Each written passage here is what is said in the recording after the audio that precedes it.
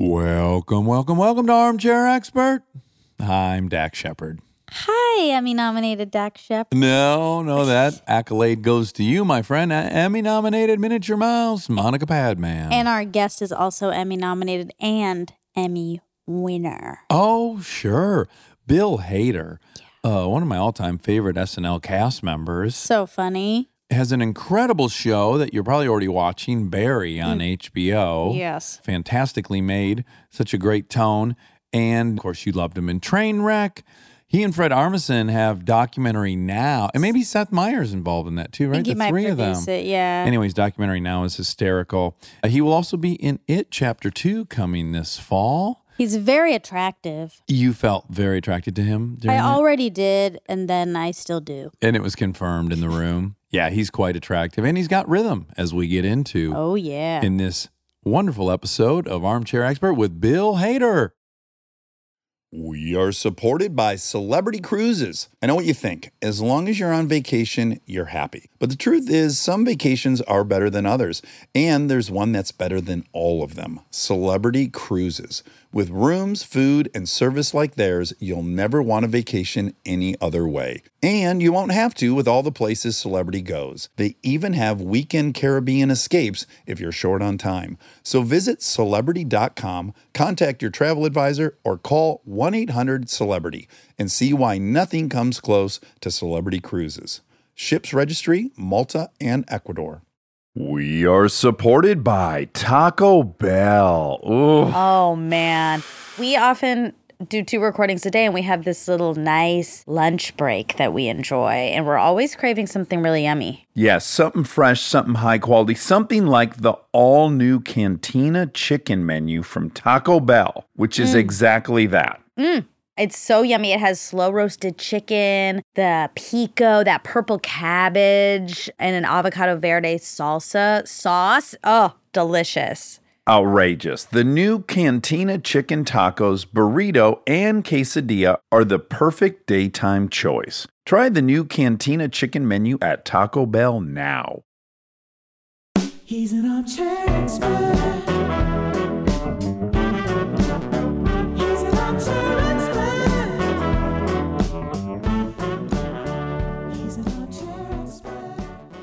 So, Bill, I'm so excited you're here. We've been wanting to have you since the A very long beginnings. time. Oh, that's awesome. I put you in the Forte category. I think you're so talented. Oh, Bonkers. thank you, man. And you're also so nice. I remember meeting you at Saturday Night Live years and years ago when I was visiting. And you were just one of those people that was super nice and found 5 seconds, even though you didn't have 5 seconds. Great. And Darcy. Oh, love Darcy you. Carter. Darcy. Love Darcy. Darcy's the best. There's a weird thing happening here, which is Monica started out nannying for Oh. Kristen and I. Oh, wow. And she now runs Kristen's entire life and writes everything Kristen does. And then she's also does this podcast. Oh, that's awesome. So for folks that don't know, Darcy Carden was your nanny for a minute, right? She was our nanny, oh my gosh, for about 3 or 4 years, and she was great. And then I was still in New York, and then she moved to LA with Jason Carden, her husband, who's one of the greatest guys in the Not to world. mention one of the handsomest sons Yeah, of bitches. super good looking guy. And Yeah. also, Incredibly. he now works for Seth Meyers, the Seth Meyers company, and he's doing amazing. But Jason used to help out on the SNL digital shorts. Oh, right. Yeah. So he was always on the set of the SNL digital shorts, and always you would have female cast members or people in the makeup, hair, and wardrobe going, "Who is that guy Yes. getting you coffee?" Who's that certified 10 that just No, who is who you just that said guy? And I'm like, "Oh, it's Jason Carden." Darcy told us that he was so gorgeous. And she just quickly assessed it as like, he's so far out of my league, I'm just going to be me. And I think she burped in front of him right out of the Yeah. gates. And then I think it was like that perfect trick of mine that you can do for an Yeah. audition where you're like, Yeah. oh, I'll never get this. So who gives a fuck? Oh yeah, the minute you don't care is when it all happens. You get so hot, don't you? Yeah, To everyone. yeah, to everybody. They're like, "Wow, they want nothing to do with me." Yeah. I like it. I like this, and now I'm like on that other end of it, and I do that. You succumb to it? Yeah, it's like some writer will come in and go, I've never seen the show. I'm not really into your stuff on Saturday Night Live.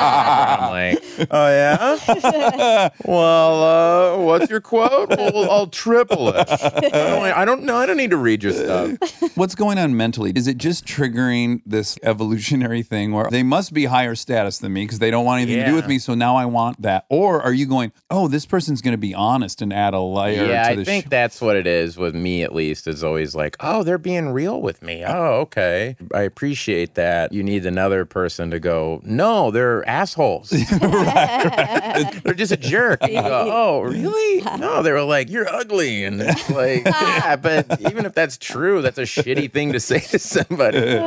No, but I think with Darcy and Jason is that they just are these two beautiful people that found each other. And, you would just go like, oh, it's so cool that those two found each other. Yeah. They're family. I mean, they are. It's like what you're saying. I mean, it's their family. It's people go like, oh, she was your nanny. It's more like, no, she's kind of a part of my family, There's an implicit low status thing or something embarrassing just about the words. I don't like saying I have a nanny. Yeah. The nanny doesn't want to say he or she is a nanny. The whole thing seems so murky, right, Monica? Yeah, because one time we got in a big thing because Dax on a podcast called me his babysitter. Yeah. This was a long time ago. Well, my child's babysitter, just to be, although you are very much let's be honest my about who I'm babysitting. Yeah. And then I heard it and I was like, I don't like it when you refer to me as that. But that's what I was doing. But I didn't feel like it covered the real relationship, and I didn't like that. Yeah. But it's like, who cares? But then I quickly owned up to the fact that I was embarrassed to say I have a nanny. So I was like, oh, babysitter's part-time. I don't seem super highfalutin to have a couple days a week. I need someone. Yeah, you kind of go like, oh, I have a babysitter. It's not a full-blown nanny. Just like everyone I need has a nanny. babysitter. Come on. Right. I'm the same way you are, and I'll say we have a wonderful woman now who works for us named Susie, and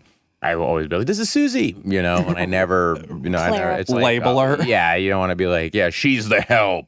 Yeah. Don't look her in the eye. If you want to ask her something, just run it by me, and then I'll tell you if it's a good time to talk to Suze. When Darcy was under your employ, were you immediately already knew she was into comedy? This is, I think, really impressive. She was just like this cool lady around my house. Yeah. I didn't know she was funny, and I remember she never would say, can I get a ticket to SNL? Sure. She didn't do any monologues for you or No, anything? nothing. She wouldn't really talk about it with me at all. And it wasn't until 3 years later that Polar asked if I would come do monologues at ASCAT. And Darcy kind of sheepishly said, hey, I just want you to know I'm going to be at ASCAT. I just want to warn I'm you. gonna I be just want performing. I'm performing at ASCAT tonight. I hope you know. And that there should have given me a clue that she wasn't just taking classes. Right. I was like, That's a hard you're performing with Seth and Amy and all these people in ASCAT. Yeah. And that was the first time I saw, it was her and Zach Woods. It was the first time I'd ever seen either of them perform. And I did monologues. I sat down and watched them perform. And I was just knocked out by both of them. And then I just remember going home just being like, Darcy's a genius. Darcy, Our babysitter. she's a genius. And then when I finally had a chance with Barry, we had this acting class. I was like, oh, well, we got to put Darcy Carden in there someplace. Thinking, yeah, we're going to give her big break. Right. And then he was like, oh, cool. Well, I'm doing this other show. It's a good place. I'll try to work it around my good schedule. I was like, By the way, did you happen to see, not to put you on the spot, but she had her own episode? Janet's. Yes. I've seen it 3 times. Isn't it incredible? She's insane in that episode. I had this moment where I do like James Corden, and you go in the back and there's all those pictures of all the guests. There's like a little photo booth there. And you go in, you go, oh, cool. And I'm back there about to go out, and I look up, and there's Darcy's picture in between Justin Timberlake and like all these other people. It made me so happy seeing that. I was just like, wow, she did that and did it through a lot of hard work and being crazy talented, but just being a very genuine, good person. And do you have this experience where, like, I can enjoy Monica's success way more than I can my own? I get more excited for other people's. I know that's such a thing that people go, yeah, sure, right.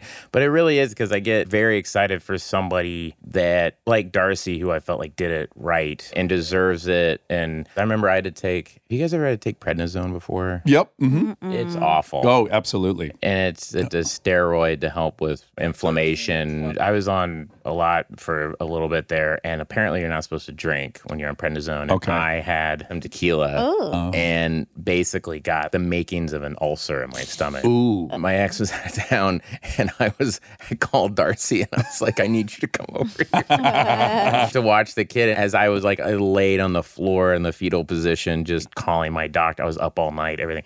But that's like, just imagining that nice girl showed up and was like, where is she? Okay, are you okay? Do you want me to go get this? Do you need milk? Do you want me to go? I can go to a bodega. I mean, it's 2 in the morning. Right. One time my kid hit her head and she started bleeding and I passed out. You passed out? I passed out. Okay. Oh, wow. And I just handed her to Darcy. I was like, I'm passing out. I just fell down and so Oh, no, now she has to deal with and the she kid just- and you. and me. And it concussed you. I couldn't handle seeing a kid hurt. And it happens kind of frequently. They do it. Now, you're from Tulsa, Oklahoma. Yeah. I don't know that I know anyone from Tulsa, Oklahoma.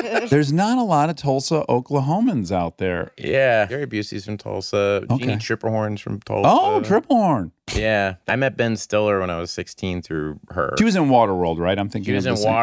Waterworld and Basic Instinct. She was in the Great Mormon Show, the HBO. Oh, well, yes. Oh, Big Love. Big Love. Thank you. Mhm. Anyway, her best friend's son and I were good friends. And so I went over to their house for Thanksgiving one time when I was 16, and there was Jeannie Tripplehorn and Ben Stiller. No. Oh, wow. And I'm No. like, whoa. And so I had made like a little short film and I ran home and I got it. Unlike Darcy, I was like, watch my thing. And they were like, ew. But they did. They actually did. And then Ben and Jean, they took me to see, me and my friend to go see Casino. The movie They did? came out. Yeah, they were so sweet. This is a very so nice. lovely story. Yeah, they were very nice. I don't know if you ever had that thing where you kind of go, oh, there's this weird attainable, like I just met them and they're kind of normal and they're not from another planet or something. Because when you're in Tulsa, you think that. I couldn't agree more. It was an entire different universe. Like you could see a local newscaster occasionally, and that was huge. Like seeing Bill Bonds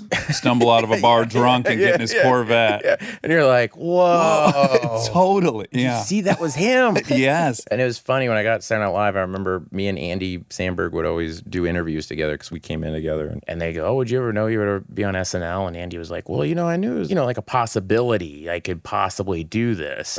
And I was just like, "No." It's like, are you kidding? There's no version of that I could ever imagine that you could be allowed to do it. So I think not growing up on the coast of California, New York, meeting Ben and Jeannie at that time was a huge thing for me of, oh, I've been weirdly anointed of, hey man, that thing you made was pretty good. Yeah. And I was like, I'm moving to LA. Can I grab your Can I number? stay with you? Yeah. And they were like, no. So back in Tulsa, your dad to me sounds like an incredibly interesting person. He owned an air freight company at one Yeah. point. He was a truck driver. He Yeah. managed a restaurant, and he also did stand up. Yeah. Yeah. This is what a guy. My parents had me super young. My mom was 20 and my dad was 23. Uh-huh. And so there was no like, oh, it's a kid's show. We should watch this. We watched whatever they were watching. Right. And went to wherever they wanted to go, which was kind of awesome. So I remember going to weird stand-up show things and hanging out in the back, being really young. But it was in Tulsa, Sure. But you would have people like Sam Kinison and Bill Hicks. But now your dad, when he would do stand up, like how seriously was he taking it? It was, oh, wouldn't it be fun to do this? And then he had 3 kids, and I just think it was, I gotta make money. And It was more of a hobby than a pursuit. yeah. It was kind of a cool thing because he couldn't help but be kind of creative. I remember just hanging out when I was a kid, when he was a truck driver, and you'd hang out with these other truck drivers, and they would talk about everything from Airwolf or whatever. Sure, was on sure. TV. But also, I remember them telling about Of Mice and Men. I remember, I go, oh, I have to read Of Mice and Men for school. And I was like in 5th grade, and they went, oh, Lenny and George and the butt. Oh, these really? Guys talking about, Steinbeck. yeah, you didn't have to be some sort of intellectual to enjoy this stuff. It was very kind of just regular Yeah. people being touched by what would be considered high art. Now, do you and your dad have a similar disposition? He's more of like a man, and I'm not. Well, I just started picturing the guy in the brawny paper towel. I don't know, everyone just really likes my dad. He came to the Barry premiere, and everyone, oh my God, I love your dad, because he's just very personable. And mom was a dancer? She was a She dance taught dance? teacher. Yeah. Well, don't you first have to be a dancer to teach dance or no? No, I think Oh, you don't? rocket right into it. Oh, wow. She's walked in off the street. So I could teach surgery, I perhaps. want them to go there. Yeah. She was a dancer and then taught dance in Tulsa. One of my first jobs was working in the little boutique in the dance studio. Okay. So I had to be behind the cash register. Selling like leotards And stuff when I was very, very young. I just remember being terrified of them showing me how to do a cash register, which still makes me nervous. There's a theme, and I love your Stern interview. From that interview, I know that you had tremendous amount of anxiety during SNL, which we'll talk about. But were you anxious as a kid? Yeah, it was all below the surface and would kind of come out being goofy and funny. And I realized that I could become comfortable in a situation was by being funny or just being weird, or being loud. It would kind of break the tension. But yeah, and I would talk a lot when I'm really nervous. I met George Saunders and Tobias Wolff once. You met Tobias Wolff? They're two of my favorite writers. Yeah. I met them, and I don't think they got a word in edgewise. I was going, when you wrote this and you did this, and just laughing the whole time and everything. All right. I was like, Where did you meet them? George and I have been corresponding. We had never met each other, and he said, well, do you want to come up to San Francisco? And I said, yeah, man. And he goes, oh, Toby will come join us for dinner. Oh, wow. And he goes, oh, actually, we're going to have it at his house. And I was like, whoa. I just never stopped speaking. And do you beat yourself up pretty bad when that happens? Yeah. It's a thing that I've very consciously been working on. Internalize it and then speak. Do you think it was that nature of yours was just genetic, biochemical, or do you think your situation that you felt like was giving you anxiety? When you grow up in Tulsa and you play sports and you enjoy it, but you're doing everything you're kind of supposed to do, but then you also really like movies, and I don't really like paying attention in school. And as I got in high school especially, I don't care about doing drugs and drinking or... Not that I think it's bad. It's not like some Puritan thing. I'd rather be doing something else. But I also want to be social. I want friends. But it gave me this anxiety that comes with trying to just be yourself. A lot of self-doubt, insecurity. Right. And so in the insecurity, mine was mostly physical. Like I was like, I just hate how I look and this better change or I'm going to have to get some help surgically or something. Mine was more, I'm not bright. Everybody's doing good in school. I'm not. Do you think you had a learning disability? I think I had really bad anxiety and I would spin out for any test, any sort of homework. Everything was overwhelming. Right. Everything was too overwhelming. Next Friday, we have a chemistry test. I would just say, well, I'm just not going to do it. I'm just not going to study for it. I'm just going to blow this up. Right. I remember my SATs, I just put my name on it. Turned it in. Bye, everybody. And I walked out, and I just can't handle this. A lot of it, looking back, I now realize was anxiety. Right. I thought you were so great in Trainwreck. You were my favorite part in that your performance allowed for everything to be crazy around you. You were the anchor of that movie. More importantly for me, you can't really fake being good with women. I don't think you can fake it. I watch actors do it all the time, and I'm like, oh, they're being charming, but I can feel them in real life. They don't have confidence. And when I watched that movie, I went, oh, Bill's got rhythm. He knows how to talk to ladies, and he's confident with ladies. Were you in high school? Were you able to talk to women? Yeah, I the same girlfriend for 7 years. I met in high school all through her college. I didn't really go to college. And we're still good friends. So in Trainwreck, Amy and I became good friends. I would go watch her do stand-up, and we were just buddies. And I think that reads. I just remembered the exact moment for me I'm actually talking about. It's when you tell her, no, I like you, and I think you like me. Oh, you're stopping her from freaking out. And that was the actual delivery where I was like, you can either say that in real life or you can't. What I saw was, oh, Bill, I think in real life can be vulnerable, but not needy. Well, that came from Amy's life. She had a guy do that to her. And I remember her saying, well, the guy, when he said it to me, and she just did it. And I was like, oh, okay. And then just did what she did. Right. So maybe it's Amy that's got all this rhythm. I think Amy's got the rhythm. I'm just doing what she's doing. But no, really, just to be honest, I think because I grew up with two sisters.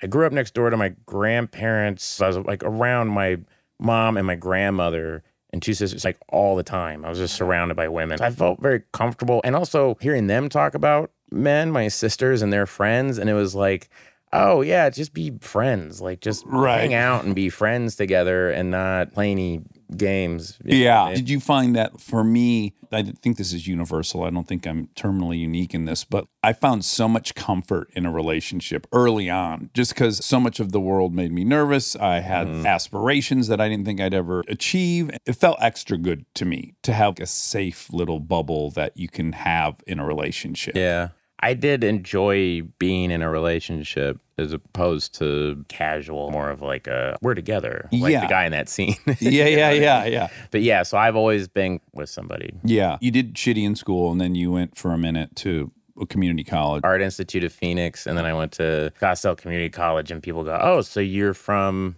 Arizona? Yeah, I go, right. no. Then they go, why'd you go to Arizona? I go, I don't know. I really don't know. But interesting tidbit, David Spade also went to Scottsdale Community College. I just saw him a while back, and I was like, I also went to Scottsdale Community College. He was like, what? But is he from there? Yeah, he's from there. It Yeah, makes yeah. sense. Yeah, Now, you moved in 99 to LA and you quickly became a PA. Did you think initially you were going to try to pursue acting, or did you think you were going to try to direct or write, or did you even know? I wanted to direct and write. Acting was never really a part of it. And I thought, I'll get on sets, I'll meet people, I'll learn how all this works, and I'll be writing. And then what I found out was, it's like 18-hour days. Right.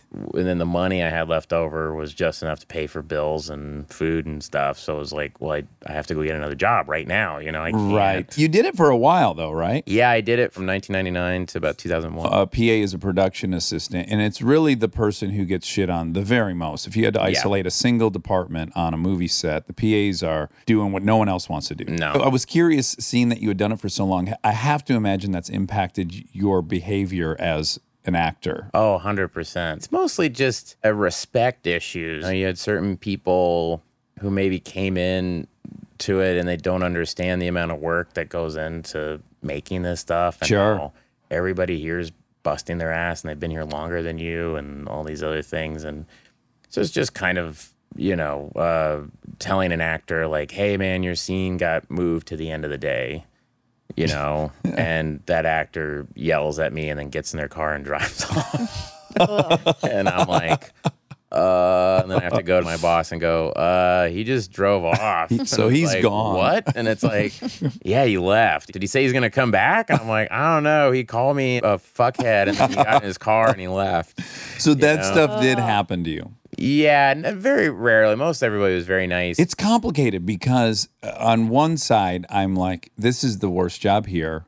God bless these folks for working so hard. On the other side, I hate being followed somewhere and have someone whispering into a microphone, Dax is 10-100. Meaning Dax is peeing right now. Yeah, right. Like there's an infantilizing of it that rubs me the wrong way. But I actually have to think, hey, this isn't this person's fault. Well, also what I realized is that it's like anything, is that there have been actors like the guy who just left. Right. And if you don't have a PA there, then the guy just leaves. If you don't have someone following that guy Yeah, around. it's true. Yes. And so that dude fucks it for all For of us. all It of makes us. everybody go, actors are babies. Yeah. They have to be followed around. I worked on Collateral Damage with Arnold Schwarzenegger, and I was the base camp PA on that. Bill, how was your weekend? Yeah, how was your weekend? Did you get laid? He has a weird stutter. Yeah, because he's thinking of the word. I think it's the translation. He would say to me once, he's in the jungle and he's grilling, and he would be like, "This is the same jungle we shot Predator in." And I go, "Oh, cool." He's grilling schnitzel, and he goes, Perfect. "I would have schnitzel flown in for all the guys every week." And I go, "Oh, cool." And he would go, "Carl Weathers, he liked the schnitzel." Jesse Ventura, he liked the schnitzel. Bill Duke, he liked the schnitzel. And by this point, he's talking to no one, because I'm just kind of like, are you talking to me? Or are you not? He's just kind of talking to Or just doing like a memory exercise. Yeah, just a memory exercise. Shane Black, he liked the schnitzel. And he's like, director John McTiernan wouldn't have it. He hated the schnitzel. He was on the diet. And I was like, oh, I'm sorry.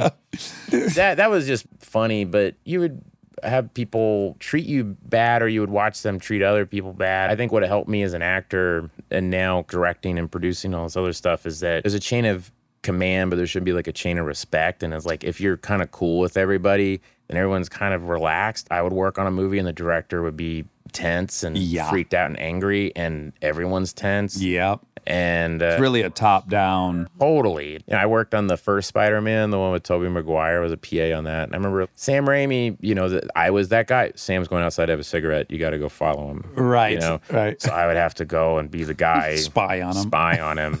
And I remember him just sitting there smoking a cigarette and not looking at me and then just offering me one. And just going like, we don't have to talk, but do you want one? Since you got to be out here, we both got to be out here. Yeah. Now, you smoked at one point. I smoked from when I was 15 until I was 29. Okay. I'm 15 to 30. I'm right Yeah. there with you. And now, did you have tics as a kid? Oh, yeah.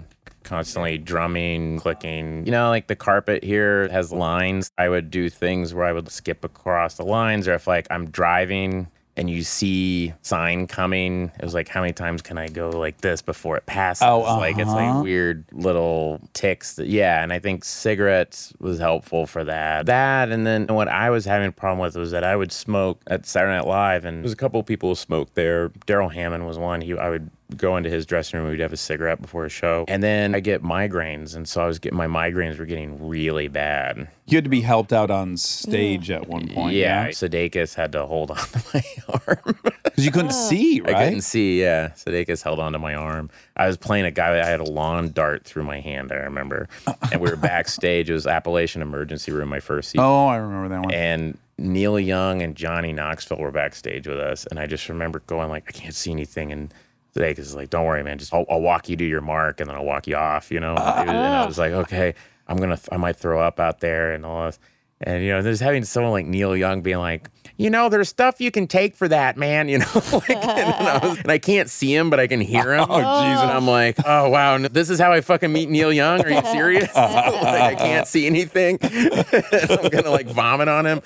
And so I went out and did it, and then I just went up to my office and put an ice pack and laid there, and couldn't talk, everything. Oh, God. Finally, I got out of there, and I was like, how did it go? And they went, great. Andy and their short film went awesome. And it was the night Lazy Sunday played. Oh, you're kidding. Wow. So I missed that entire episode. Jack Black, it was the night Forte did the spelling bee sketch, which is one of the best sketches ever.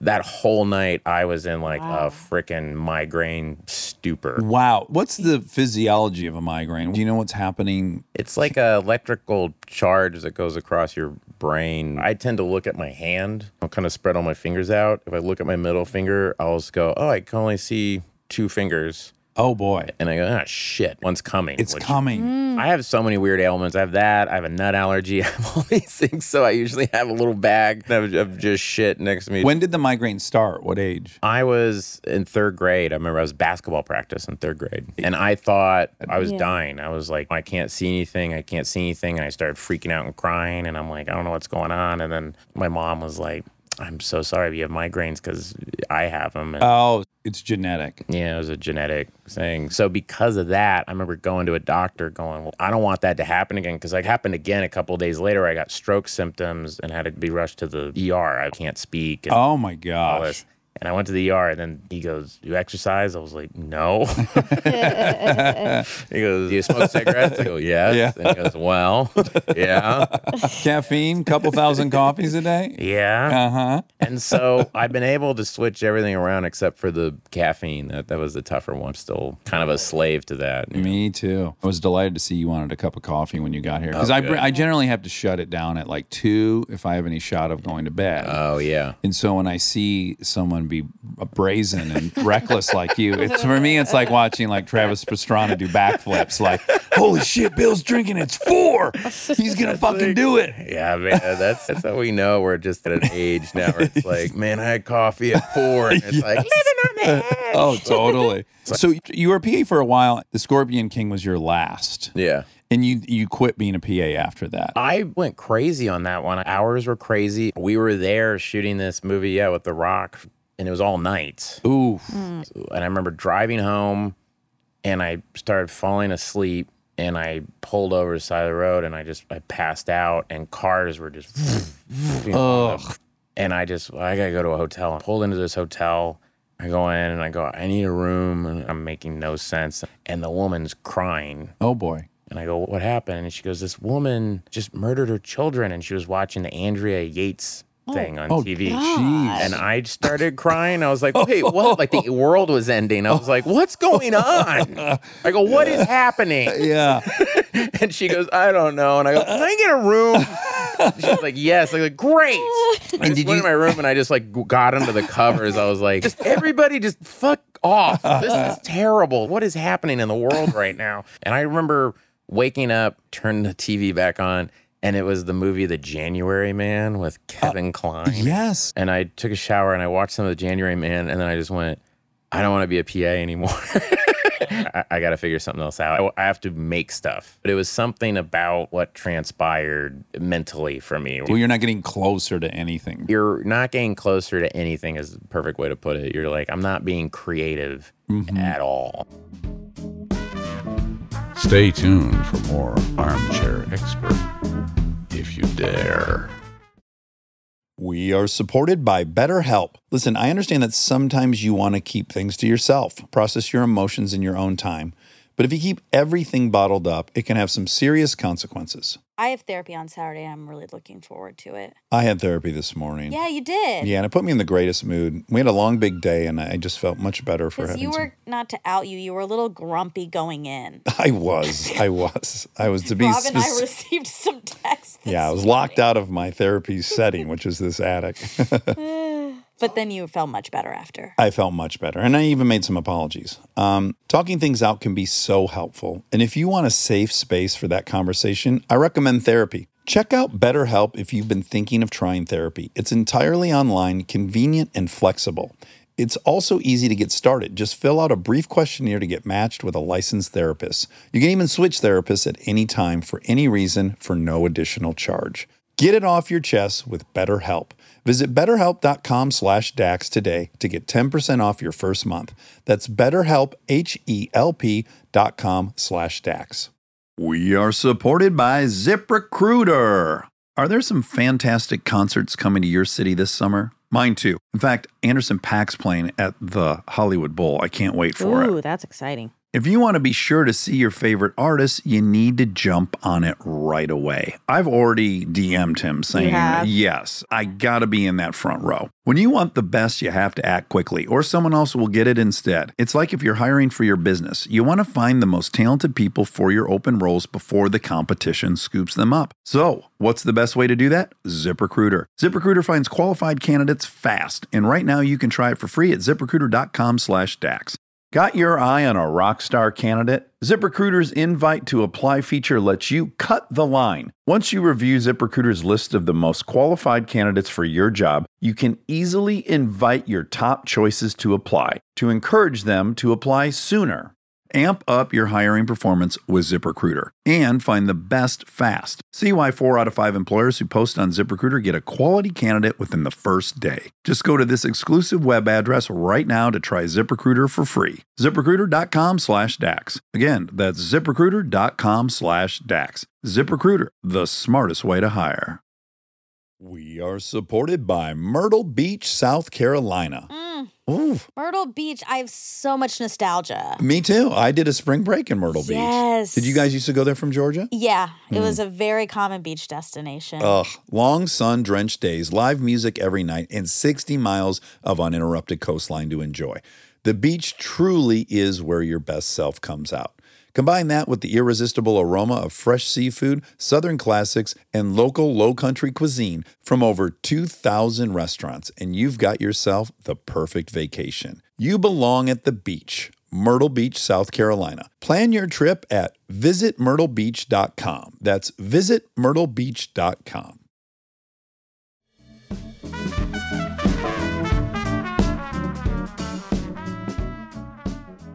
And then you saw a show at the Improv, At the Second City, LA, yeah. and then you started taking classes there. And did you go to I guess UCB wasn't out here yet? No. Did you go to Groundlings? I tried to get into Groundlings, couldn't get into Groundlings. I did like some preliminary audition. I didn't get in, and so I was like, well, I'll go over to Second City. By the way, what a how great, embarrassing for the ground. what a great, I love stories like that. I know. And then I went over to Second City, and there was no audition. I just got in, and the guy in the group was Matt Offerman, whose brother's Nick Offerman. And this is a crazy part of your story that I didn't know. Did you know this part of his story? So you formed like a 4-man comedy troupe. We didn't even get the theater. We were in backyards. We couldn't. Oh, get really? theaters. We would just in Van Nuys. Matt had a house in Van Nuys, and we would just do shows in the backyard. So who was in the group? Well, Nick Offerman's brother. And then a guy named Mel Cowan, who now does less. Oh, at UCB, yeah. And then a guy named Eric Filipkowski. And a guy named J.J. Abrams. And a guy named Steven Spielberg. And then we figured it out. But Eric Filipkowski, I should mention, I was working as a post PA on a show called The Surreal Life, and he was a transcriber on that show. And he goes, oh, you should come to my level 5 show. And I go, what's that? Oh, whoa. Comedy. It was like, oh, I could perform comedy. Yeah. Before that, I was trying to be an auteur filmmaker. That's where the goal was. And I went, oh, maybe I'll try this. Yeah. But what's crazy is I'm assuming because Nick's brother was in the group, Megan saw you guys perform. She came to Second City, LA. So she saw me actually in our level 5 show. And it was, you know how improv shows go. She happened to come on a night where I was hot. Yeah. If she would have come to the show afterwards, I sucked. She just happened to come to the right show. Dude, improv is very so that way. You can be a 10 one night and a fucking 1 the next night. 0. It's kind of great. It kind of makes you feel Alive, for sure. Yeah, it does. And and then she saw me in that, and then she told Lauren Michaels about me, and so then Lauren wanted to see the show. So she saw him, and then she had to put some effort into getting Lauren's ear to say, you need to see this guy I saw. Yeah, that was crazy. But I was an assistant editor on Iron Chef America, and I remember at the time, and she called me to say, hey, I talked to Lauren Michaels. 1, that she was calling me, and then 2, it was like, I talked to Lauren Michaels, and she goes, well, so who do I talk to? I go, me? There's no one. I don't have anybody. My mom? My mom, I guess. I got like no manager. So then I went out and I just talked to Lauren and I met him and he said, well, do you know why you're here? And I said, Omega Mullally. And he was like, I was on a boat once and there was a guy who was funny the way that Bill Murray's funny. And I thought to myself, I know Bill Murray. And I went, End of story. I went, right. And then he said, when are you leaving? And I go, I guess today. And he goes, no, you should stay tomorrow and watch the show. And so if you watch, Topher Grace is hosting. If you watch, Jason Sudeikis, who was a writer at the time, stands up in the audience during the monologue to ask a question. And you see me standing in the back, me like wide-eyed, like, I can't believe I'm at SNL. Wow. This is so insane. And I just was like, this is never going to happen. And it's kind of what we were talking about earlier. I was just like, I'm from Oklahoma. There's no way this is going to happen. So I was totally calm. Also, at that point, you must have some awareness of how the general feeder for SNL is. You're on main stage at Second City Chicago 100%, or UCB 100%. or Groundlings. This is not how it works. I went, oh, Sudeikis, he got hired before me. And then, oh, that makes sense. Second City main stage. And then I knew they liked Kristen Wiig. That makes sense. She's at Groundlings, a Sunday company. And I just went, well, no fucking way. I'm enjoying the trip. Right. But it wasn't come out in audition. It was come out and meet Lauren. Meet Lauren. And then I came back. We heard, oh, he wants to see the show that Megan saw. And I go, whoa, that was an improv show. Unreplicatable. That's unreplicatable. I remember saying, can't we send him like a video? I'm sure someone took a video and it's like, no, asshole. So that group then, me and Mel and Eric and Matt did a show at Second City Theater for him. And then we blew the roof off the place. Again? And then afterwards I go, oh man, and feeling really good. And he goes, were those all your friends in the audience? I go, yeah, is that a problem? It's like, well, you know they won't be there. Well, you got to come to New York where they don't know you. Yeah. So they flew us out to New York. The whole to do team. The whole show again. Wow. And we did the show at UCB Theater on 26th Street. And in the front row was Amy and Tina. Oh, and, fuck. Oh my, this is a nightmare. and Amy came backstage. She was so sweet and nice and just like, good luck out there, guys. And, break a is leg and the everything. And, greatest. and I was like, oh, okay. And I was talking about smoking. I mean, I was a pack of cigarettes before. I was just smoking like crazy. I went out there. My first joke, nothing. Oh boy. And there's just the audience is a bunch of New York improvisers going, "Who the fuck are these Well, guys?" I'm going to add You know? another layer.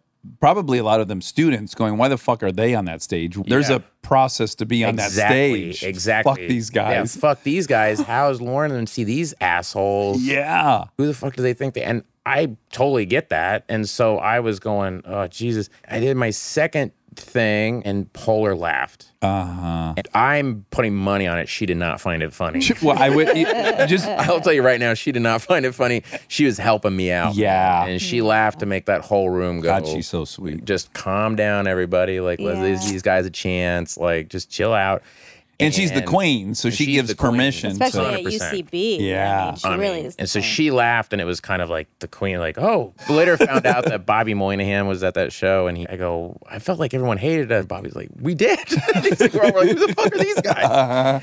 But we won them over by the end, and then after that, I was like, I might actually fucking get this thing. This is wild. You know? But that in itself wasn't your, or was that your? then I had to do the official audition. So what's so weird to me about this process is Lauren is putting now so much time into it because he both met with you, then he came all the way to LA and saw you, and now he goes to a second show, and ultimately just for you to audition. I still to this day don't know what the method was. Was that super weird with the dynamic of the other people in your improv group? Like, were they like, we're helping you get this thing we all I'll tell want? you what, man, those guys, Mel, Matt, Eric, they the whole time were just like, man, let's just help them out. They always knew like they're into That's so Bill and let's help them out. And the nice. day after my last show, so I did my last show on SNL, that next day I woke up, I called all those guys and I go, hey man, I just want to say I'm through that experience and it never would have happened without you. I love those guys. It's like the Beatles helping John Lennon get taken away for a solo career. You know, yeah, it's or like- something. Yeah, it was just very selfless. Now, I would have been doing that, but in my mind, I would have been like, I'm also going to steal the show and surprise everybody that I'm the one.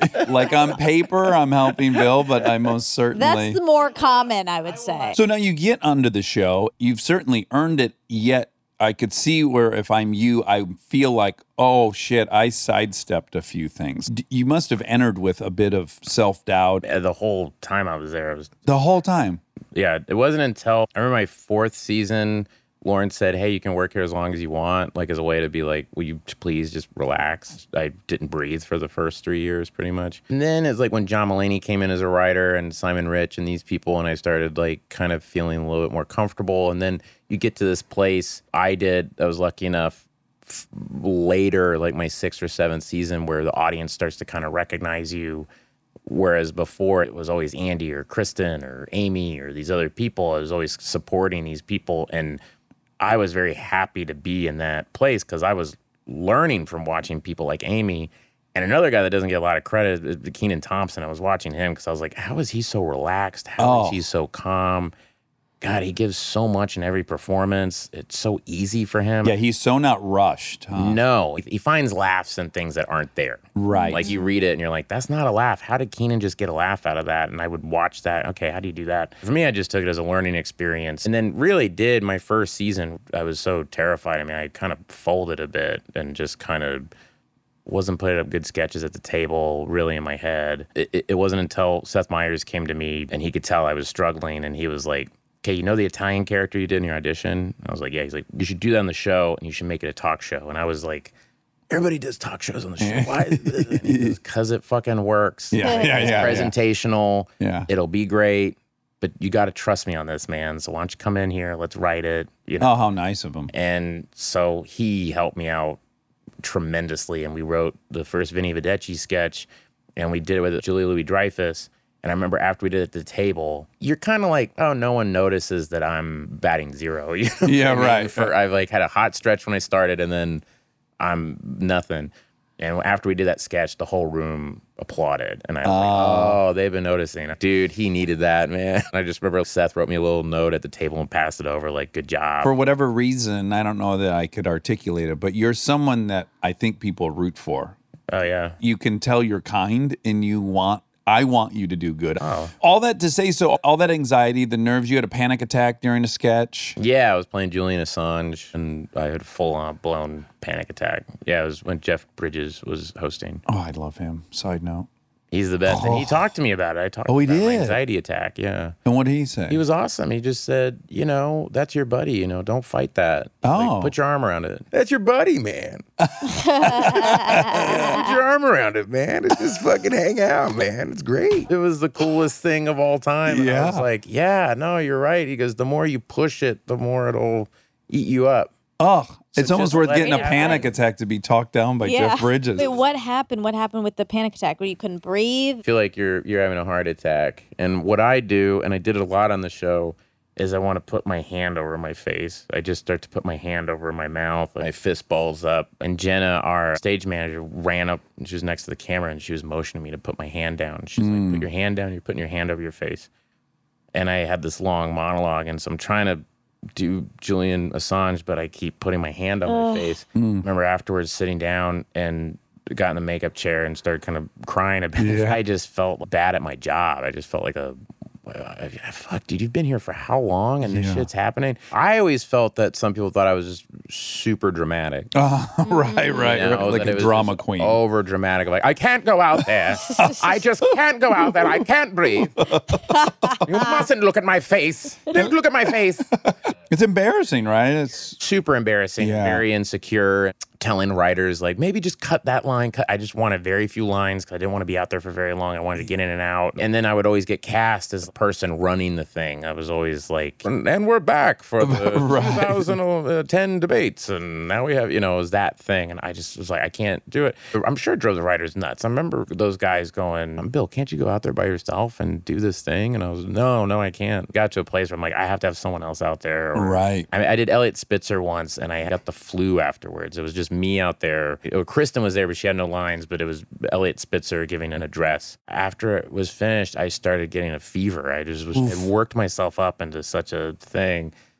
And the writers just, I'm sure I would do the same thing if I was them rolling their eyes like, God, what a fucking baby. Jesus. And I was like, I have a problem I'm Yeah. trying to figure out here. And at any point were you seeking therapy or anything? Yeah, for it? I went to therapy, and that was helpful. Going, what is it that you're afraid of? Is it messing up? Oh, maybe that's it. And so I would do little things of, if it said on the cue cards, hello, ladies and gentlemen, I would go, ladies and gentlemen, how we doing? I would just do something that wasn't on it to make my break brain out. go, you fucked up. Oh, we're still here. Oh. We're breathing. Fine. Oh. Yeah, know, kind of like it's fine. submersion therapy. Like, Yeah. Interesting. I had real legit thought that a light would fall on me, as crazy as that sounds. I'm like, the lights will fall at some point. I thought, why isn't someone just running up and grabbing me on stage? I mean, it's really crazy. They would go, that can't happen. And I go, right. But then we did a sketch with Justin Bieber where a wall almost fell on him. Oh, really? So then you Oh, had good. You were that happen. validated. Good. So then I go, see? Yeah. Uh-huh. The wall almost fell on us. Like, what it would have been great is if it fell and killed him, and everyone would be panicking, and there'd be a shot of you smiling really big. Like, Yeah. I knew I knew should be it. afraid of Smiling it. and pointing at it, going, see? It was the unpredictability of it, which is what's exciting about it. Yes. But you want control. On SNL, it's like, no, man, you're building a house of cards in the deck of a speeding boat. It's impossible. You just kind of go, well, man, I can't worry about all this other stuff. And I've held on to that, I think, past SNL, where it's like I can control my output, what I'm writing, and what I'm creating, and how I'm acting in other people's things. I can control that. Yeah. And I can control some of the input, whatever I'm reading, watching, life I'm living to an extent, and who I choose to be around and do with my life. Yeah. So despite all that on SNL, you were the first person nominated for an Emmy on that show since Eddie Murphy. Yeah, I mean, some of that might be Emmy rules stuff too, because I think they changed the Don't category. downplay this I'm just trying compliment. to help. I'm trying to No, just own it. You were there for 8 years. Was there any period of the 8 years that were joyful? Oh, it was always joyful being with those people and being with When the everyone show there. wasn't When the on. show wasn't on, Right. I was having the best time of my life. Right. Were you ever able to enjoy a live show? Yeah. Sometimes it was fun, but most times no. Wow. Do you get sad about that? Yeah. And I would be sad real time. I would go back to my dressing room and the thing would kill and people would be applauding and loving the thing. And I'm like, just fucking enjoy this. And it was always mad at myself that I couldn't let go in a way and just enjoy it. And you'd have insomnia, right? Yeah, I would stay up starting Thursday and I Oy. would fall asleep until Sunday. And do you still have a hard time sleeping? No, it was totally that. It was just that. Just that show. Yeah. Wow. When you've gone back to host, does that anxiety resume? Or Oh, yeah, 100%. It does. Yeah, last time I hosted, Lauren came down. I was like, can you please just relax and try to have fun? Yeah. Just try to have fun. You own the stage. They clearly like you. Will you please just fucking have a good time? And I'm like, just let me have my process. Because then there's this weird part of me that's like, it worked. And so maybe that's just my process. But I will say, I'll back up a bit. You said, did you ever have fun on it? I will say my last 2 seasons, I would still get very nervous. But I found myself in sketches having a bit more fun, owning it a bit more. And that comes with just kind of confidence. But I still was having a hard time sleeping. I still would be really kind of jacked up. But I do wonder as well if you had mentally shifted, because so much of that anxiety for me and fear comes from just broadcasting into the future. Like I'm living in the future. Yeah. And so as you're making your way through SNL, you're like, you want to be there for a long time. Yeah. And I would imagine at a certain point, even you would have to acknowledge, I did it. I'm in year 7. Yeah. So maybe you could step out of the future a hair and just be a little more present. Yeah, that was a lot of it. I think also is just being from how I grew up and my personality is someone that any sort of ambition or anything, like you guys just called me on it of, hey, you won that Emmy. It's like, well, they changed my brain just kind of goes to that. Well, a braggart was maybe the worst thing you could be. Worst thing in the world. I could be in Tulsa. It's a dude going, fuck you, hater. Come on, man.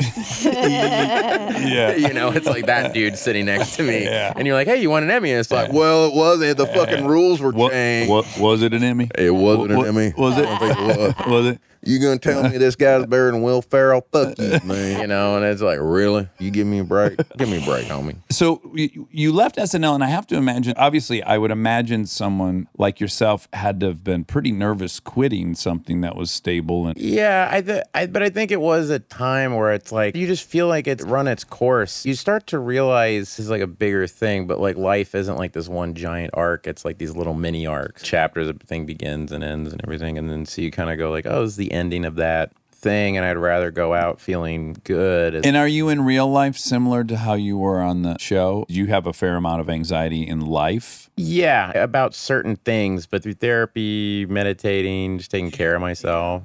So that helped. It's gotten a lot better through managing it. Right. That Jeff Bridges thing of like, put your arm around Stop it. battling Stop it. battling it. And you go, oh, shit, I'm getting anxious.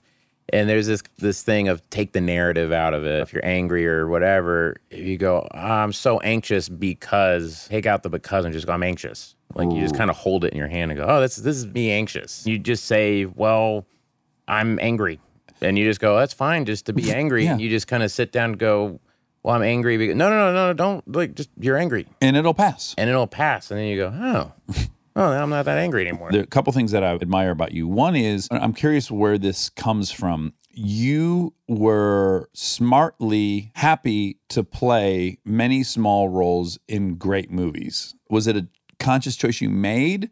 Like you were in Superbad. That was my first moment. I was like, oh, he can act in movies, because you really never know when you love someone from SNL. There's always like the first time you really see him in a movie, you're like, how's this going to go? And I was like, oh, this guy can do everything.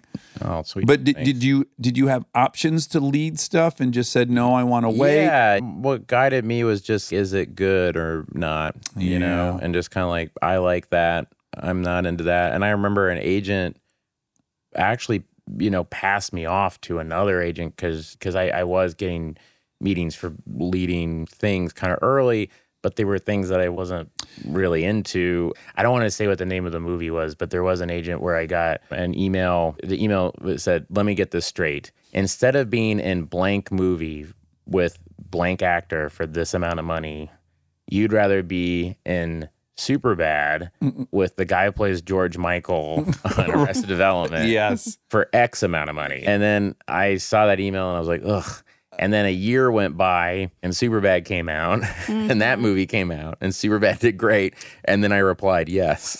Oh, you waited. amazing. I waited till the movies came out and then I went, yes. Oh, Oh, that's perfect. what a moment. Yeah. Probably That not. was one of those great. I was like, I wonder if I still have that email. And I was like, I do. And I was like, I'm going to respond to it. And I was like, yes. I think because I came into this wanting to write and direct and all those other things, the acting, performing, it was kind of like I led with like movie nerd first. Normally, I'm curious, like what actor someone thought they were trying to become. But it sounds like maybe you had more aspirations of like, I want to be Hal Ashby or I want to be. Yeah. Is there a career that you loved that you kind of. I was always just into the movie. I love reading about, when I was in high school, reading about Scorsese and Spielberg. And Did you all read those Raging guys. Bulls? Yeah, Oh. Easy Riders, Raging Bulls. You know, I read this book, The Emperor and the Wolf, about Toshiro Mifune and Akira Kurosawa. That's like 900 pages, and I read it twice. Really? I'm like just so into that world and these guys who made these movies that mean so much to me. It was always the movies and the people making them. And so doing this show, Barry, because it's about theater, I know nothing about it. I mean, Right. So I'm always asking them. And I mean, I legit was directing an episode this past season and I said, so you guys are going to go, which way is upstage? Which way is downstage? And they were like, are you kidding? And I was Yeah. like, I know nothing. Yeah.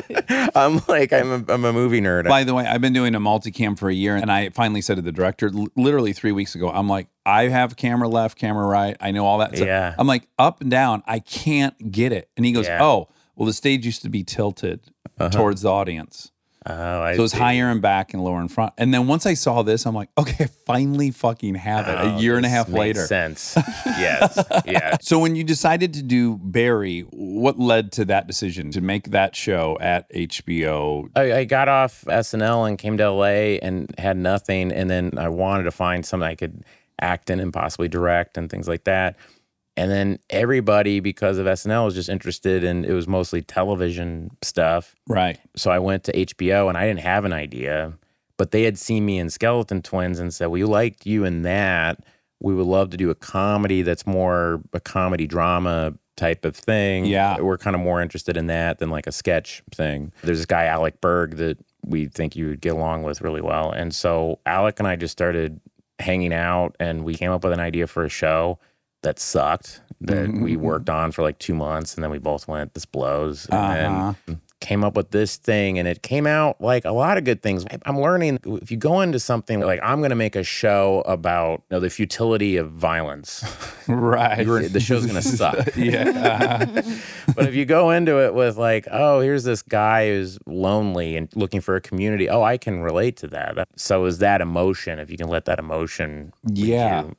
I think just being a guy who watches a lot of movies and stuff, just can't help but just want it to feel different. But I look at it, I mean, I just saw Vince Gilligan like 3 days ago and I was like, dude, I feel like we rip off Breaking Bad so bad on your show. And he was like, oh, no, come on, man, don't worry about it, man. And I was like, yeah. Well, you know what I love about the show is I love anything where you can have violence that is violent, where it's violent and then it's hysterical at the same time. That's my Yeah. favorite kind of mashup. Yeah. is- I think I'm borrowing this from Todd Phillips, but I saw an interview with him one time when they kind of asked him what his definition of comedy was. And for him, it's danger. Like that's what is funny to Yeah. him is danger. And I relate to that a lot. And Yeah. I love that your show, when it does do violence, it doesn't ham it up and it's not super cutty. It's very stale. That's a weird Yeah. word to use. It's clumsy. Like, you've seen a fight. It's weird. I would watch fights in life and they never were as exciting as they were in the movies. right. But they were somehow more dangerous and terrifying because of the banality of them. Yes. I remember guys getting in a fight once at a party, and then the guy left, and I could see through the window. The guy who got his ass kicked walked out with his friend and went to his, and I saw him in the window go to his bike, and he took out something that was wrapped in a cloth, and he started undoing it. And I went, this guy has a gun. Uh-huh. We got to get out of here. Yeah. But there wasn't any music that came on. Right. I could just see this thing and someone's having a banal conversation about what just happened and the other guy's laughing and they're getting ice for the guy or whatever. Yeah. And I just was like, we got to leave. Yeah. It wasn't a gun. It was a knife. He came back with a knife and everybody Uh-huh. wouldn't let him in. And it was this awful thing. But you have those moments, and after you're out of it, you go, I wish I had seen it more like that. Yes. You know, I think people heard what the show was about, and they go, oh, this is going to be cute, kind of a glib thing about violence. Right. And don't get me wrong, I like those shows and movies, but I thought for this, it's like, oh, let's make it how it's affected this guy. But it is a true test of directing, I think. You certainly had the idea to execute it the way that you have, but then doing it for the first time has to be a little bit addled with, like, when you were shooting the pilot, were you like, oh boy, I hope I'm right about this? Like, was there an inclination to get funny, or did you just think occasionally, like, oh, maybe I should just cover my ass and make this a little funny? No, that's a good question. No. Again, it's that thing I was saying earlier. It's like, it's about the thing. And the way this piece of art, to sound pretentious, the way this will work is you have to be true to it, you know? And I think this is the only way to make it work. And Alec Berg, you know, felt the same way. So maybe the reason I felt so confident was I had Alec there going like, no, this is good. Not that I wasn't walking back to my car at the end of the day going like, did I get everything? Did that, right. or was that too insane, or was that whatever? You know, what I learned on the show and still am figuring out is that so much of it is you write it kind of straight, you know, and you figure out the emotions and the logic and you get the story down. And then it's almost like doing Mystery Science Theater with your own material, where you do it so many times and it's so serious and laborious that you can't help but start adding jokes because you're tired of looking through it. That helps, you know. I completely agree. That's exactly how I approach writing this. Like, I sit down and write a drama always first. Because I'm sure your brain works this way too. Like, it doesn't matter, parenthood, whatever.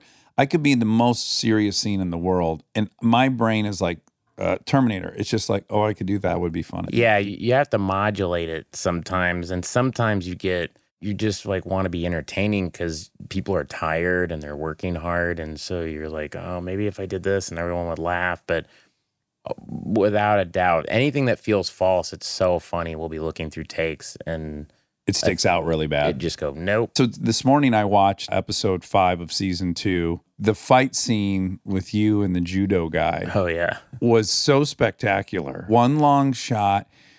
And the longer that goes on, I'm starting to get more and more nervous in a great way. Well, it's an action scene, and Paolo Dobro, the DP, and I talked about it as being like, how can we do this in one that feels weirdly not shooting for action, but almost commenting on it in a way? And she was like, what if they just kind of pass in and out of frame, and it's just, we just slow it down? And I go, yeah, it's like the camera's from the point of view of someone judging the two of them, going like, guys, stop. What are you doing? You're not inside of the fight like you generally are. You're very much outside of the fight. Yeah. And you kind of want to just watch them get tired really quick. And what I like too is you become overly aware of the setting they're in. Because again, on most action things, you're so inside of everything, you don't really think about the environment they're in. Yeah. But the way that was shot, I was just like, someone's going through that wall. Like, so you like, this is a real house. Shit's about to get broken. It's my favorite fight scene of all time is Raising Arizona, inside the mobile home. Yeah, it's amazing. I just remember as a kid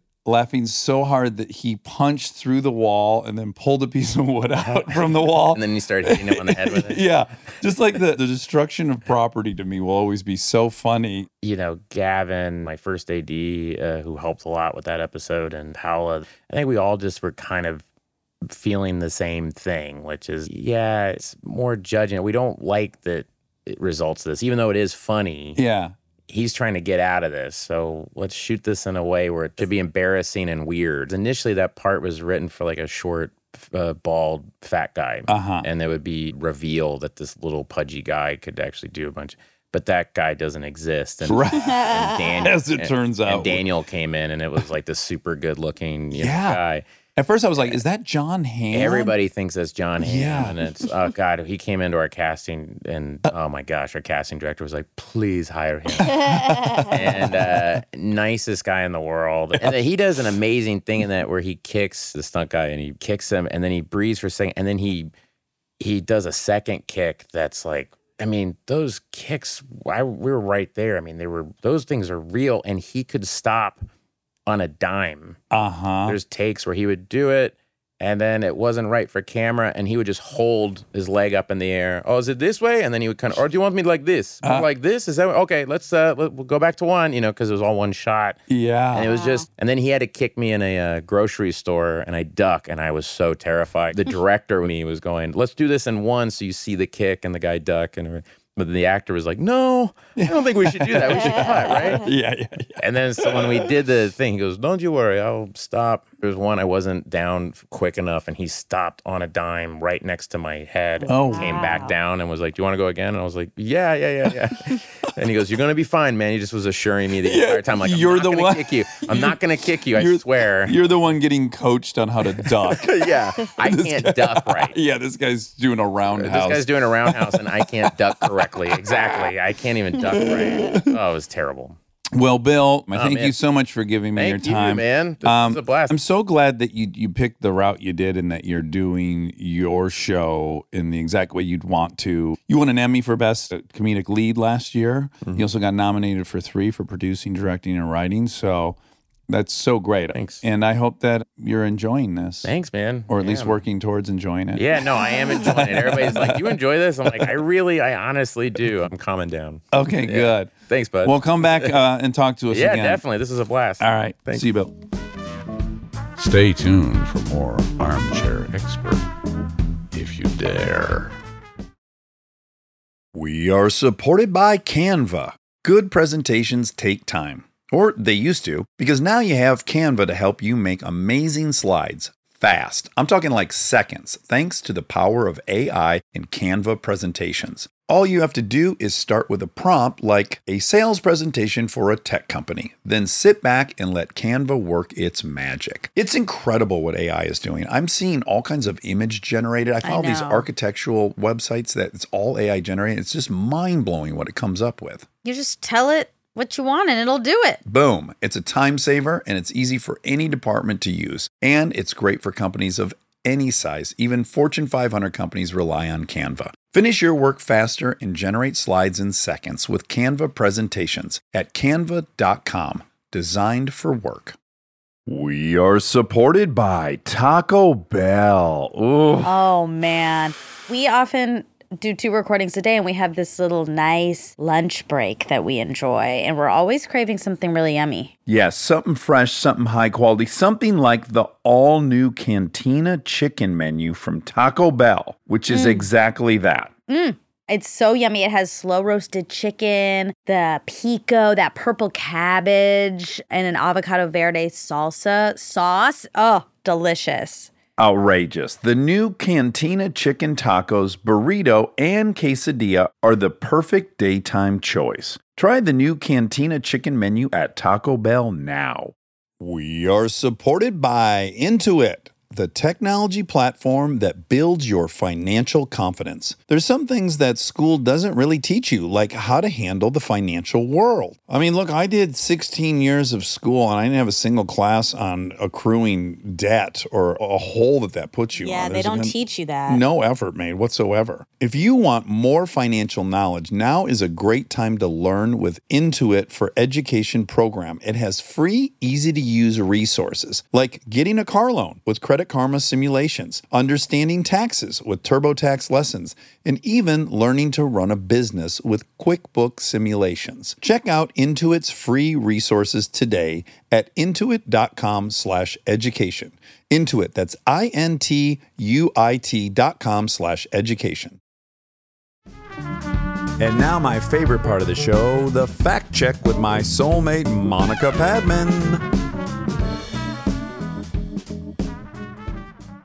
Welcome to the fact check, Monica. Welcome. Day 4 of our vacay. I mean, we're working a little bit on vacay. You worked a lot of bit on vacay today. But it's a beautiful backdrop for work. Beautiful Lake Michigan. Listen, all these guys that are like, I'm not going to look at you while I tell you this, but, you know, some dudes are coming back from like the Caribbean. I'm like, sure, you want to have a good time, go to the Caribbean. You want to have a great time, go to one of the Great Lakes. That's where you can have a great time. The reason you had to look away is because you were doing a weird voice.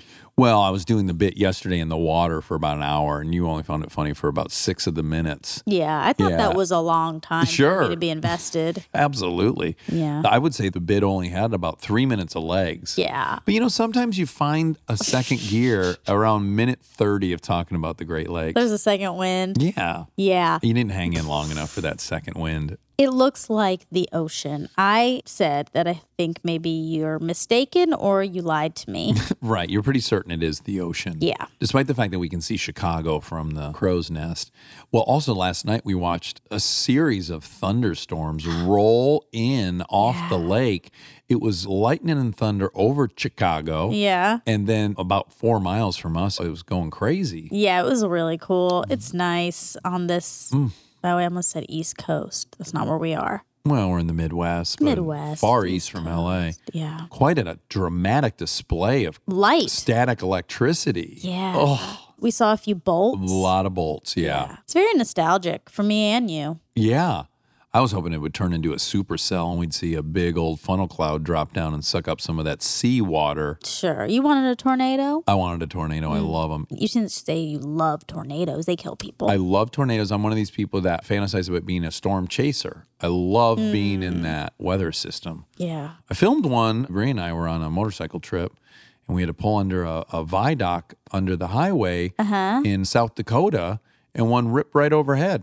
I was running my video camera. Oh, cool. All the South Dakota folks were bored out of their mind. Like, we were so excited, Bree and I, we were like going crazy. Something about the barometric pressure, everything looks yellow all of a sudden. We're so excited to be experiencing it. And then all the folks from South Dakota were just in their car under the viaduct, nearly falling asleep because I think it was such a regular occurrence Oh, to they're them. just used to it. Yes. Huh.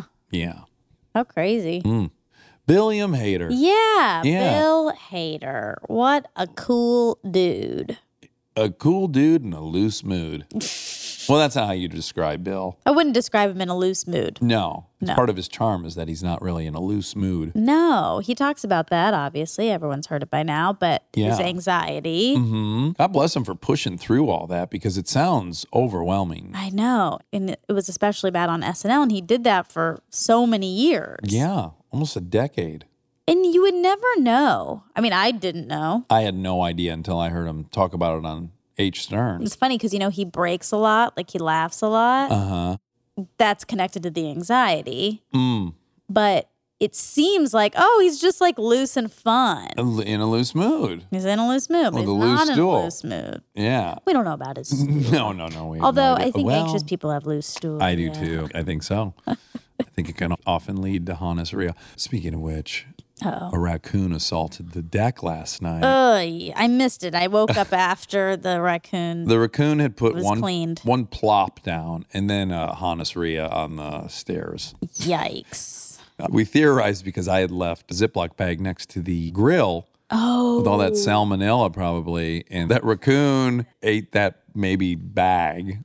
Oh, he ate it and then he got quickly sick. Yeah, and then he liquefied it. Oh, no. This is just our theory. We don't know. Sure. That's a good theory. I think so. You've got, a bag of old chicken water in it. Yeah, ew. And an undiscerning raccoon. Oh, man, that poor guy. He thought he was really hitting the jackpot. Yes, if you don't live around raccoons and you just see them on TV and cartoons, yeah, poor guy. But if you've grown up around raccoons, they are pesky little fuckers. They're cute. You know that story where the one was in my backseat of my Pontiac? No. My Pontiac Catalina, I got out of high school. I pulled up to my house. I sprinted inside, left the door open. Because you had diarrhea? No, I had to get my work clothes on, and then I had to bolt over to Troy. Okay. So I left the door open, and then I get in the car, and I'm driving down the road, and I hear all this paper rustling around the back seat. So I'm like jeez. driving and putting my hand over the back of the seat and trying to figure out what's blowing around back there. Pull up to a gas station to grab a pack of smokes before I go to work. And right as I put it in park, I turn my head left to open the door to get out, and the fucking raccoon is on the headrest. And it's a sizable raccoon. And I scream? froze in panic. I mean, it was so close to my face. Oh, my God. And then it just looked at me, and then it jumped down out the window into the gas station parking lot and just piddled away. And filled up somebody's gas? He probably got a pack of smokes himself. They're rascals. I think they smoke. That is very scary. That's a big pop out.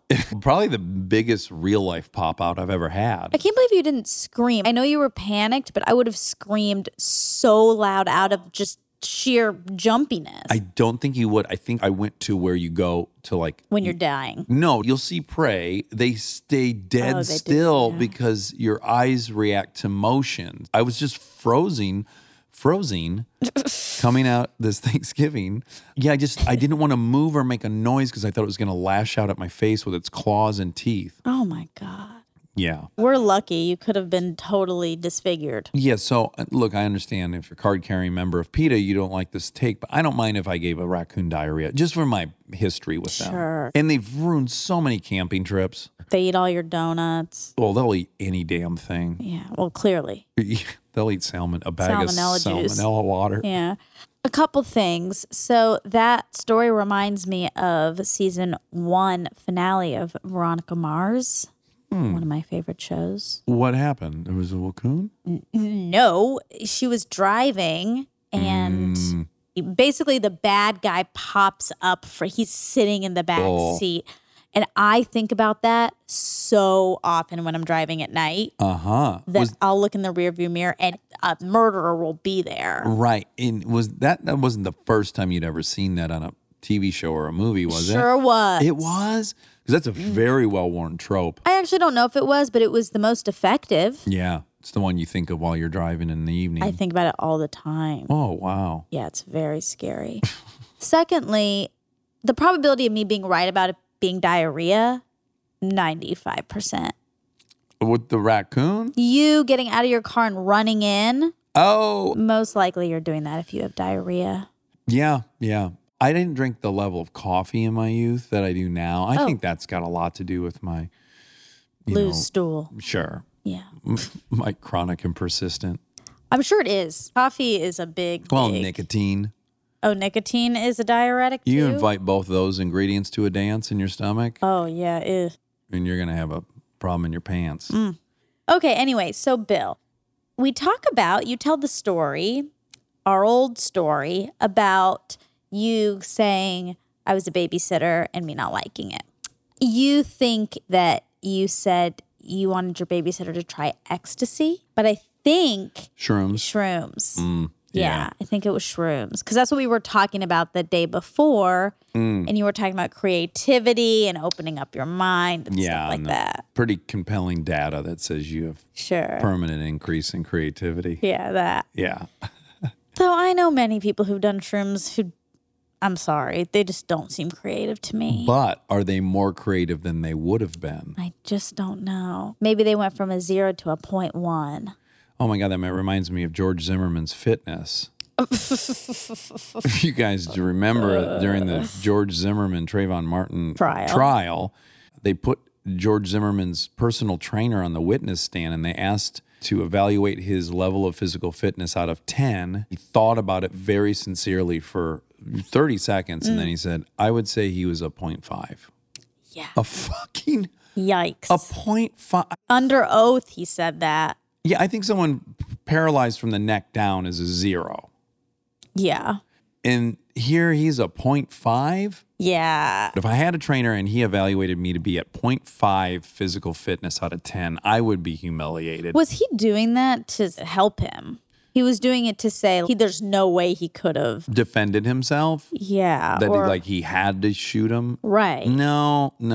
Well, that's not how it read to me. It didn't seem like this trainer liked him. He's not a likable guy. No, On top he's of not. the obvious stuff, he also just doesn't have an award-winning personality. He's adult. He's been arrested like 20 times since. Yeah. I'm exaggerating intentionally. Oh, you are? I don't know the exact number of times he's been arrested, but he has been around. I don't want to get sued by dopey Yeah. George Zimmerman.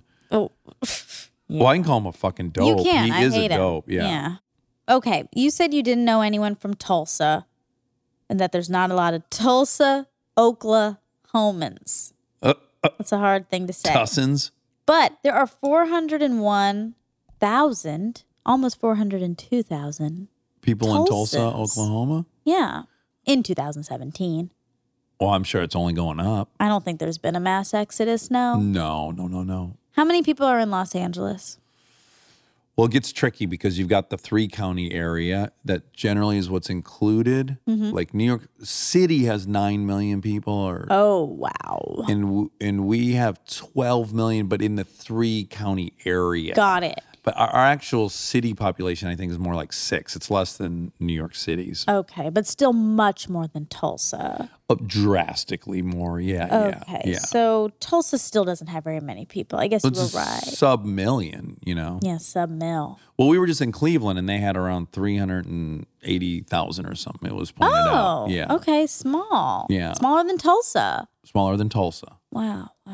Detroit has just under 1 million. How many has Atlanta got? I don't know. I would guess in Atlanta, I'm going to go with a guess of 1.8 million people. And Wobby Wobble. If I can get internet.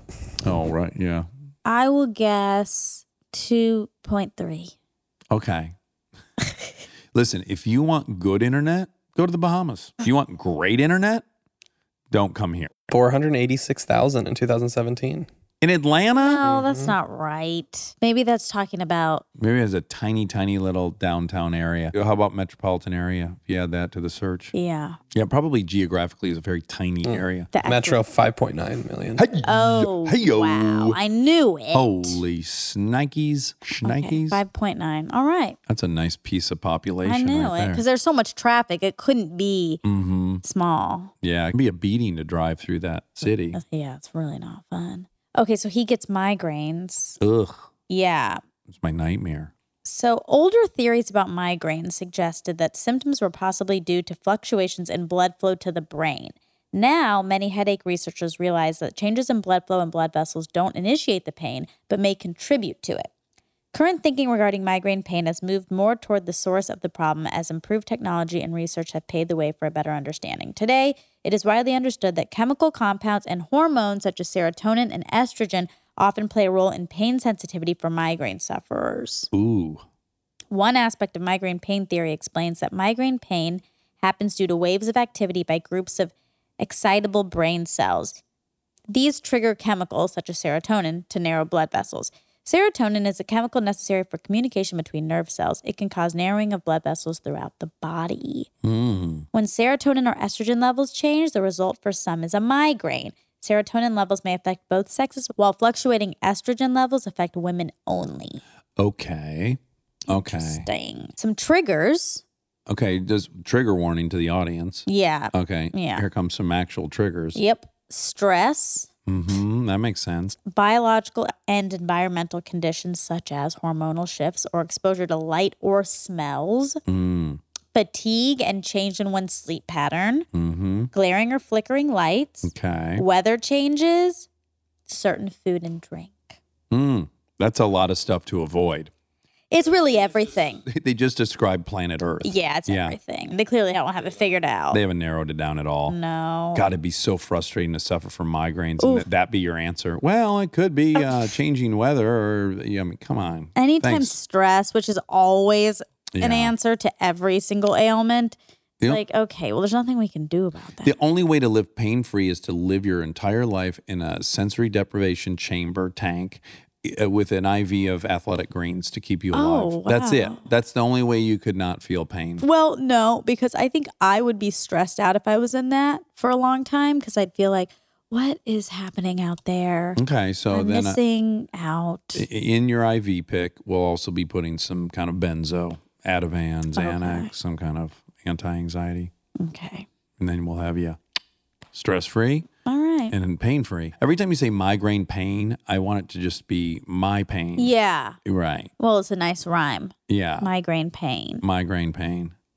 Not alliteration or onomatopoeia. No, just regular rhyme. Just regular words. No, they rhyme. They rhyme. That's true. Yeah, pain they and rhyme. grain. No pain, no grain. That's what it would be. Yeah.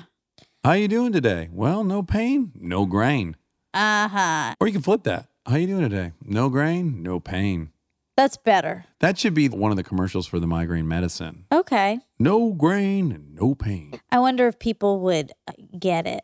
Nope. Yeah, they would. No. No. But it's a nice Easter egg for the people who do. They would think it was an advertisement for a paleo diet. Like no grain, no pain. Yeah. They would just think it was grain. They would think it was the obvious thing. I like what it is, grain. Not a shortened version of migraine. You said unreplicatable. Great and word. It's not a word. That's Sure. what I was checking. Unreplicable. Ooh, unreplicable. You know of that. Course, of You know course. that word, of course. And me even saying it incorrectly is unreplicable. I don't even think You I can, could do yeah, it. you can't do it. No, I couldn't do it if I do it. Well, it is also unreplicatable. Oh, you did it. Oh. Guess it wasn't unreplicable. That makes me think of reputation. Sure. Unreplicable. Do you think you have a good reputation? Hey, that's great. Yes, I think I have a fine, but only through meeting some of these strangers on the podcast. If I deduced I do have an okay reputation. Because remember Adam Pally was on. There's a couple different comedians that are younger, and I'm like, oh, you must have thought I was a hack and it was terrible. And a couple of them said, no, I knew people you worked with and they liked you. And I was like, oh, that's nice to hear. Yeah. Yeah. But you could say to your daughter or son, like, oh, don't date them. They are unreplicable. So it sounds like a bad reputation. Oh. And then that kid would have to say, Dad, you're not using that word right. Well, no, I'd say until they can clone, I'm saying it correctly. They're unreplicable. Okay, so that's actually a positive. Sure. Take it how you will. Don't date that guy. He's unreplicable and he's too special for you. He's and unreplicable and unrecognizable. You don't deserve him. That's all. Whoa, whoa, whoa. It was quick. There weren't that many facts. I mean, I might have missed some. Okay, I'm well. sorry if I did. I don't think I did, though. Don't apologize for perfection. It's unreplicable. It's very unbecoming and unreplicable. It really sounds like marbles in the mouth saying it. Let me hear you hit it one more. Unreplicable. Yeah, that sounds like a mess. It sounds like a car accident in your mouth with marbles and chewing gum. Big old mess. Well, I love you. Let's double down on this vacay and really commit Yeah. to raging hard. All right. Okay. Okay. All right. Night, night. Bye.